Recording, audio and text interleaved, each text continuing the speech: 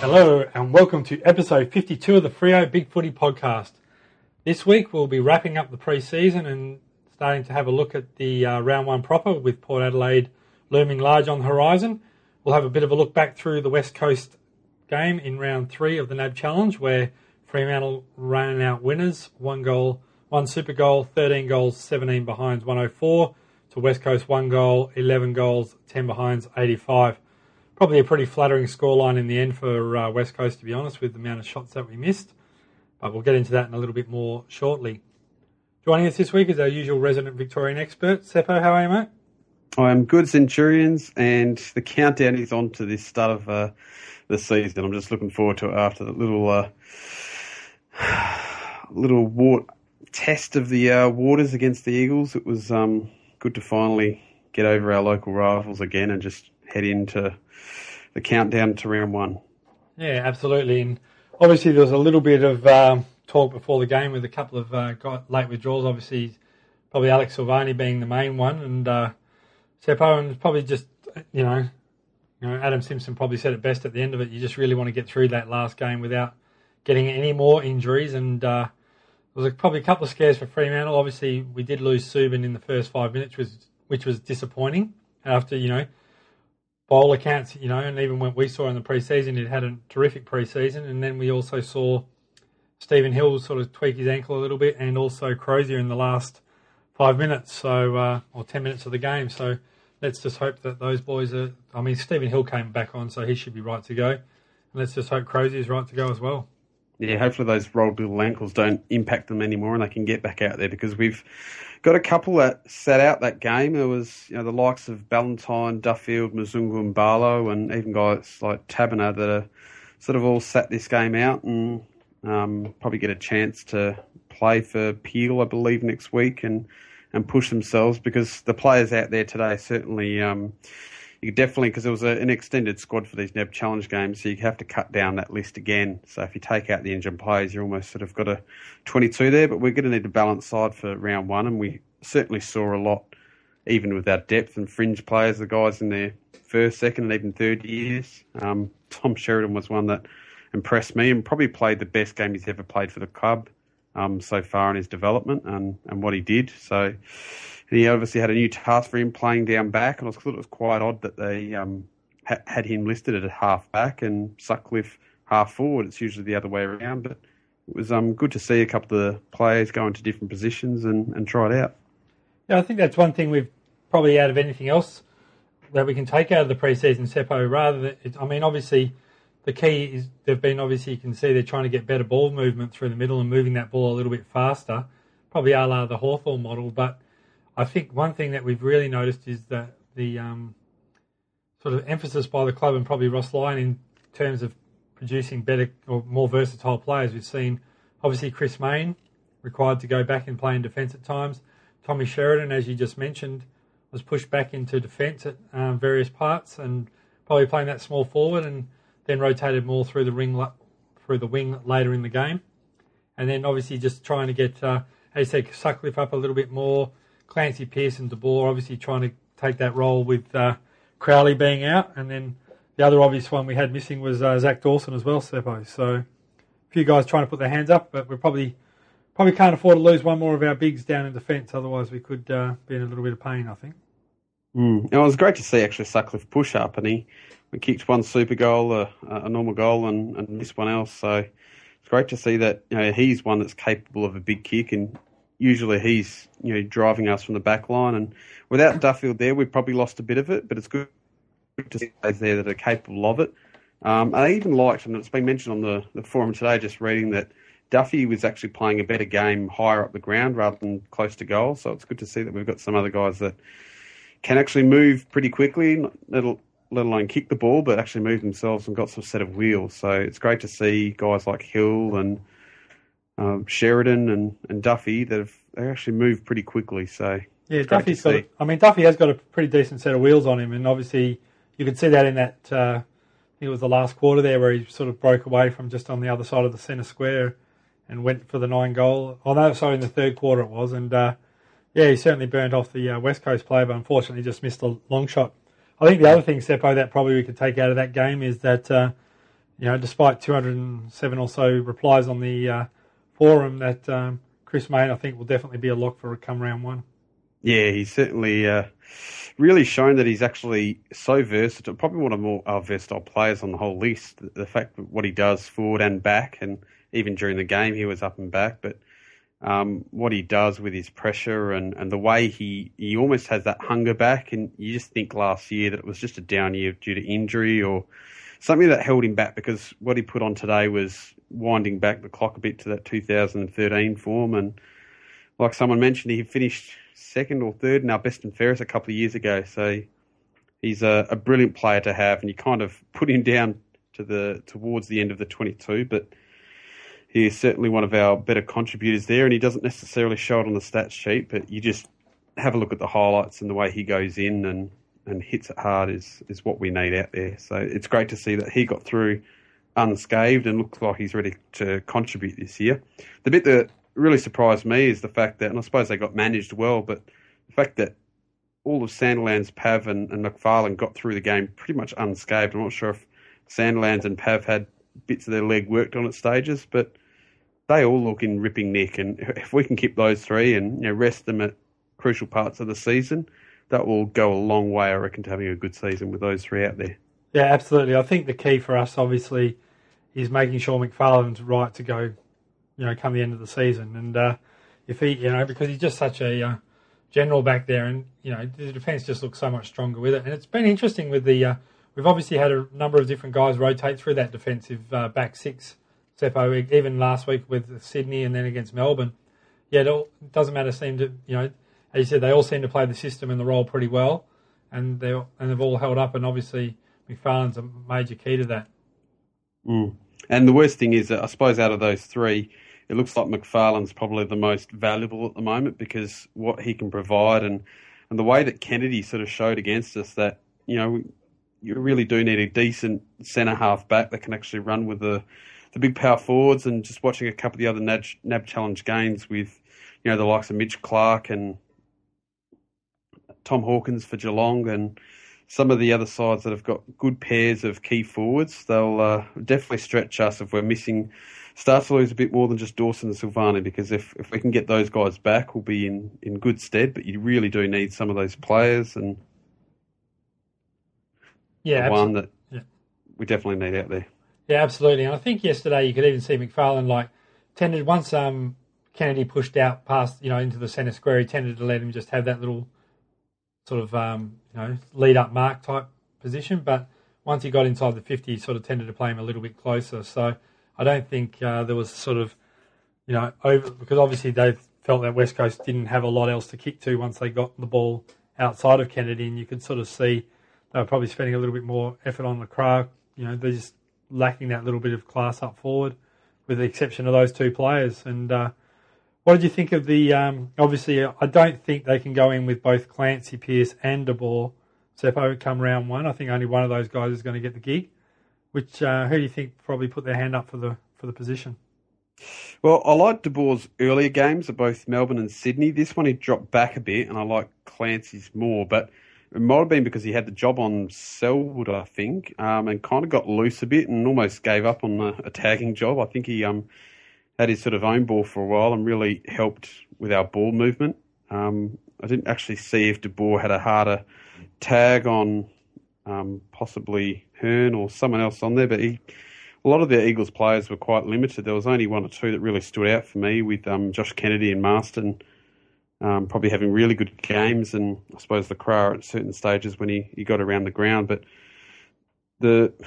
out of the two, I'd probably say De Boer just at this stage, but Clancy's definitely shown that he's capable and definitely attended a lot of the centre bounces. So they're obviously training him up for something and almost take that Crowley replacement tagging role if we're going to use it in the middle.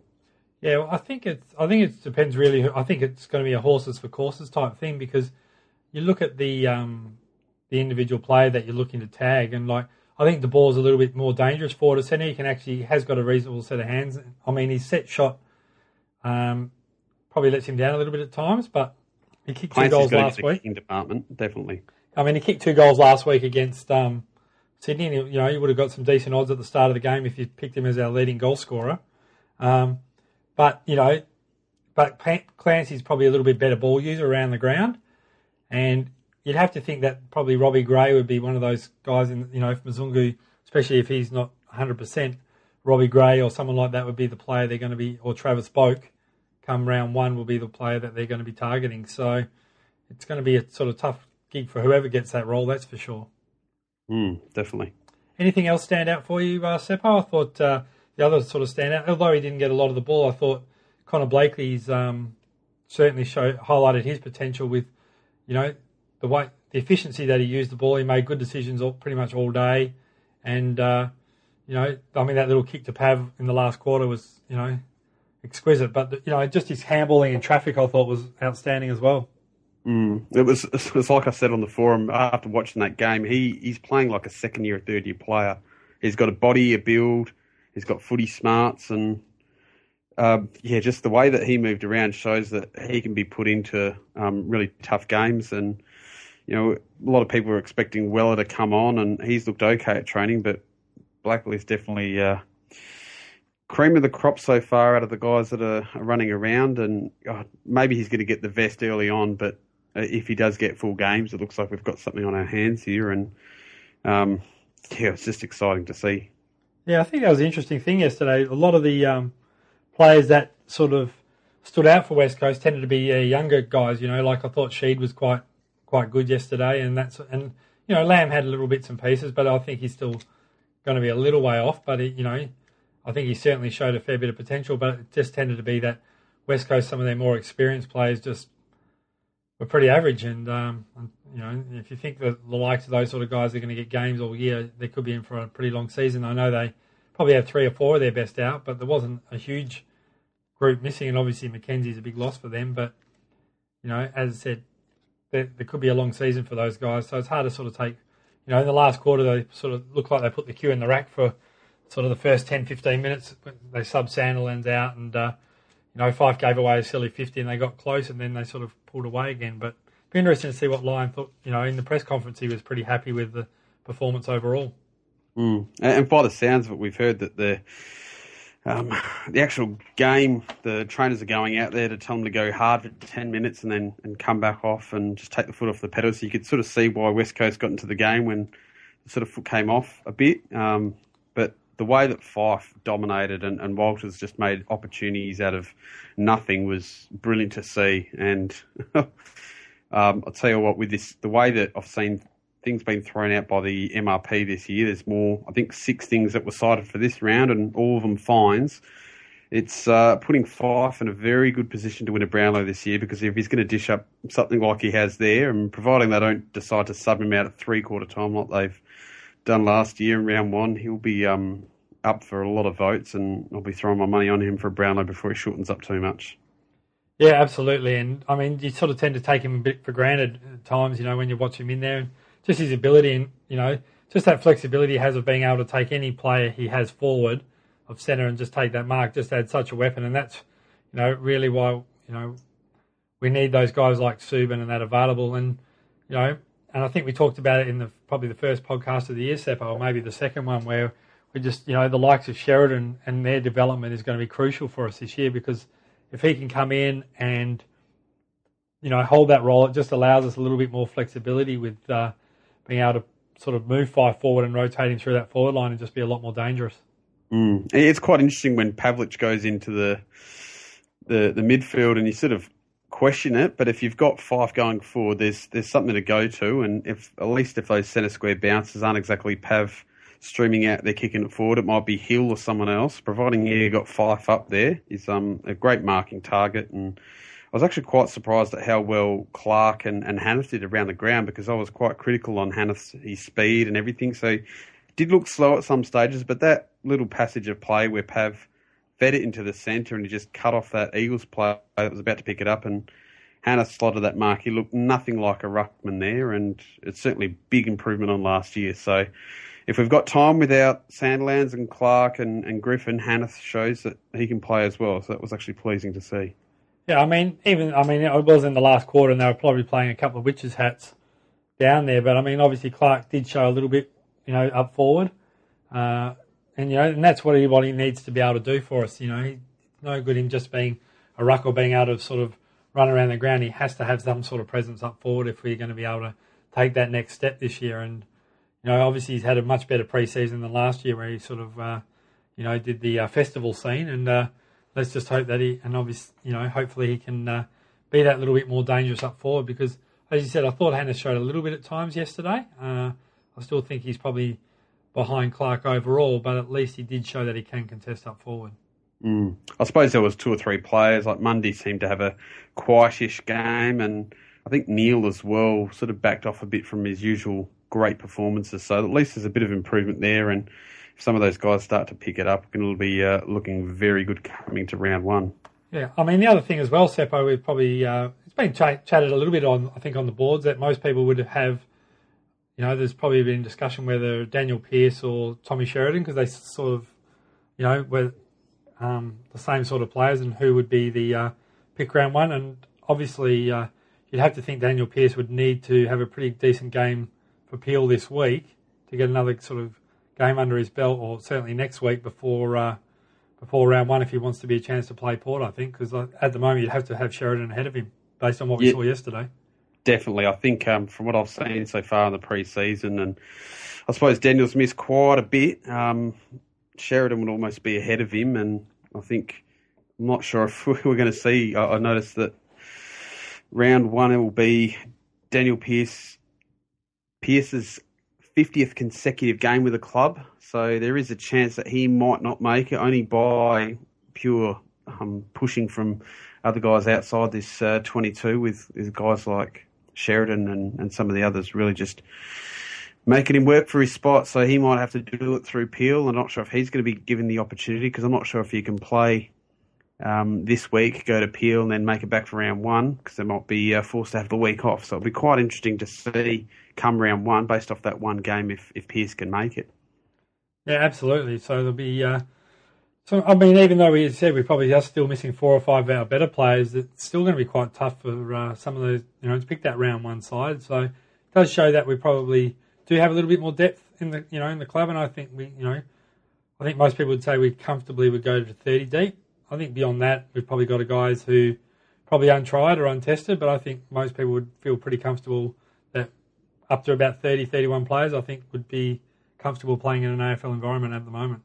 Yeah, definitely. It's good to see guys given an opportunity. There's one annoying thing that I've seen, though, is we're probably lacking for round 1 when we come against Port Adelaide, that have got guys like Gray and Wingard and Need and Wines, and some of those guys that always seem to trouble us.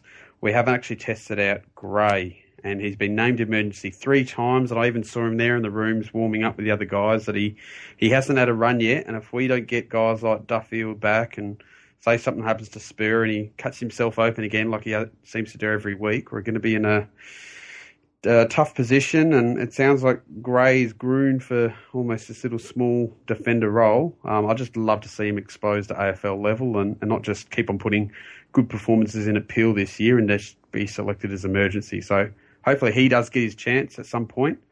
But yeah, just hope something can happen with him. Well, it was interesting last year, Seppo. I mean, obviously, went down and watched quite a few of the Peel games, and Brady Gray, in the first half of the season, was used in a run-with role, probably similar to what Clancy Pearce and De Boer have been. And he did a pretty reasonable job at Waffle level. He got some pretty tough assignments there, and he, obviously, comparing AFL midfielders to Waffle midfielders would be, chalk and cheese. But at the end of the day, he still managed to get in quite good positions more often than not. And he said he did show ability to go down back and play as a small defender come the end of the year, because it's certainly an area we definitely need a little bit more depth in the club at. And obviously, if we could do that, we could release the likes of Sutcliffe and even Sheridan, who's played there, up into that midfield role and give us a little bit more run and carry through there, not just relying on Hill all the time. I suppose the only other thing we're missing out on is the really testing out of Taverner and Atnas, because certainly from that first intra-club or from the training sessions that we've watched, is those two look like they're ready to really step up this year, and both have sort of just taken that little step back or just really struggled with the last couple of weeks. So hopefully we've got some good backups for Tall Timber up forward because we're going to go with a nice small forward line, I think, if we don't get one of those two at least back into the side. So hopefully that's something we can look at over the next couple of weeks because we've got a tough couple of assignments in the first 4 rounds of the fixture. Yeah, absolutely. And probably the one area that was a bit of a concern, obviously, yesterday, Seppo, was the goal kicking. When we went down and watched training, the two of us went down and had a look, and they obviously spent a fair bit of time at the training, doing the goal kicking. And unfortunately, yesterday, a lot of the kicks they missed were not necessarily difficult chances, within that sort of 25-degree angle from the middle. So they were a lot of them were certainly less than 45 degrees and probably 40, 45 metres out, and we missed just way too many. We should have realistically buried them in that third quarter where we were dominating. We just sort of let them hang around, and we saw that happen last year in the final against Port Adelaide where we were dominated in that first half and ended up costing us the game. Yeah, I suppose when you look at some of the culprits, I know Fife kicked a goal, but he missed 2, and they were sort of gettable goals far to the left and right. I suppose there was a couple others that had nice clean shots at goal. I know Crazy's usually a good kick, and Tommy Sheridan kicked a good one, but there's probably a couple other players like Pav and Clark missed, I think, a couple each. So if we start to convert some of those behinds and not end up with more behinds than goals, if we can just switch 13 to 17 to the other way around, we're going to be laughing this year and actually putting sides away and actually develop a pretty good percentage. Yeah, absolutely. And that's, percentage is going to be an important thing, especially as you said, we've got a pretty difficult draw and we sort of need to play a little bit like, the West Coast flat track bully type thing, when they do play those weaker sides to be able to sort of bury those sides and, not just be content with a 40, 50 point win, but actually sort of try and build that percentage up a bit. Any other things stand out for you, Seppo? Not from the game. I think it was all sort of very good. The only thing that really looking forward to now is really just getting there and getting into round 1 now. So hopefully will be good results from Peel and some of these other guys with injuries get up, because it'll be great to go into round 1 with only players like Crowley, Dawson, say Subin Silvani unavailable, because the rest look like they might be able to pull through, and maybe Ballantyne if everything goes right for him. So we actually considering what's happening at a lot of other clubs and missing best 22 players, and those 4 that I've just mentioned are sort of at least not in our best 5 or 6. And that's all we want leading up for the last 10 or 11 days we've got before we hit round 1. Yeah, and obviously this week will be a pretty crucial week, I think, with Peel playing West Perth up at HBF Arena. So it'll obviously give there'll be a lot of interest to onlookers, I think, to see how who lines up for Peel and how they perform on the day, because obviously week after we get straight into it against Port, and we need to obviously put our best foot forward. Mm. I mean, I think come the middle of the year, I think like last year, Seppo, I think we're going to go on a pretty reasonable run through the middle of the year when we play some of those bottom sides. But the reality is, if we want to be a top 4 side, we're going to have to at least worst split 50-50 those games, those first 4 or 5 games where you're looking at Sydney, Hawthorn, Geelong, Port Adelaide, those sort of things, those sort of sides. It's going to be a tough start to the year, and I think the finish is, again, a bit tough, but it's all about just getting the results, and I don't care if they're 1-point wins or 100-point wins. I think these early games are going to be crucial. Yep. All right. And Seppo, anything on the boards or any competitions to sprout before we close off today? Obviously, we're counting down towards the end of chances for Supercoach and footy tipping and that sort of stuff. Yeah, there's quite a couple of competition, I think, still going. We've got the actual Big 40 tipping, so we've got a thread sticking up there if you want to get into the Freo board tipping with a chance to win prizes and membership for the board. So make sure you click on the link and get involved for the tipping to share a bit of banter and bragging rights amongst the guys, and have a look for all the other competitions with the fantasy. And Sam FFC is running the Tontine tipping competition again, where sort of sudden death, which is always exciting to go through. So make sure you get yourself involved in that as well if you're on there. And just keep an eye out for all events. So I know that for the people in Melbourne, the club's put on a round 1 Purple Haze party at the local Great Northern Hotel where I usually go to watch the games. Unfortunately, I won't be there, but it's a good opportunity to get down there, and I think they're going to deck out the whole pub for our round 1 game against Port. So, have a look around for the details for that. And, I'm just looking forward to getting to the round 1 now. Yeah, no, it should be terrific. And obviously we'll have a lot more in-depth look at that next week, Seppo, when the sides come out. And as I said, it'll be one of those games that, will be certainly a bit of added spice there because obviously Port and Freo, always tend to have a pretty red-hot go at each other regardless of where the ladder position is.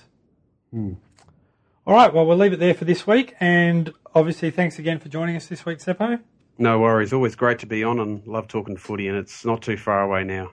Yeah, absolutely. And don't forget to either PM myself or Seppo if you're interested in coming on board and joining us. You just need a Skype account and come and join us on a Thursday night and have a bit of a chat about the game and the previews. So that's it for this week. Thanks for joining us, and we'll catch you again next week. Bye for now.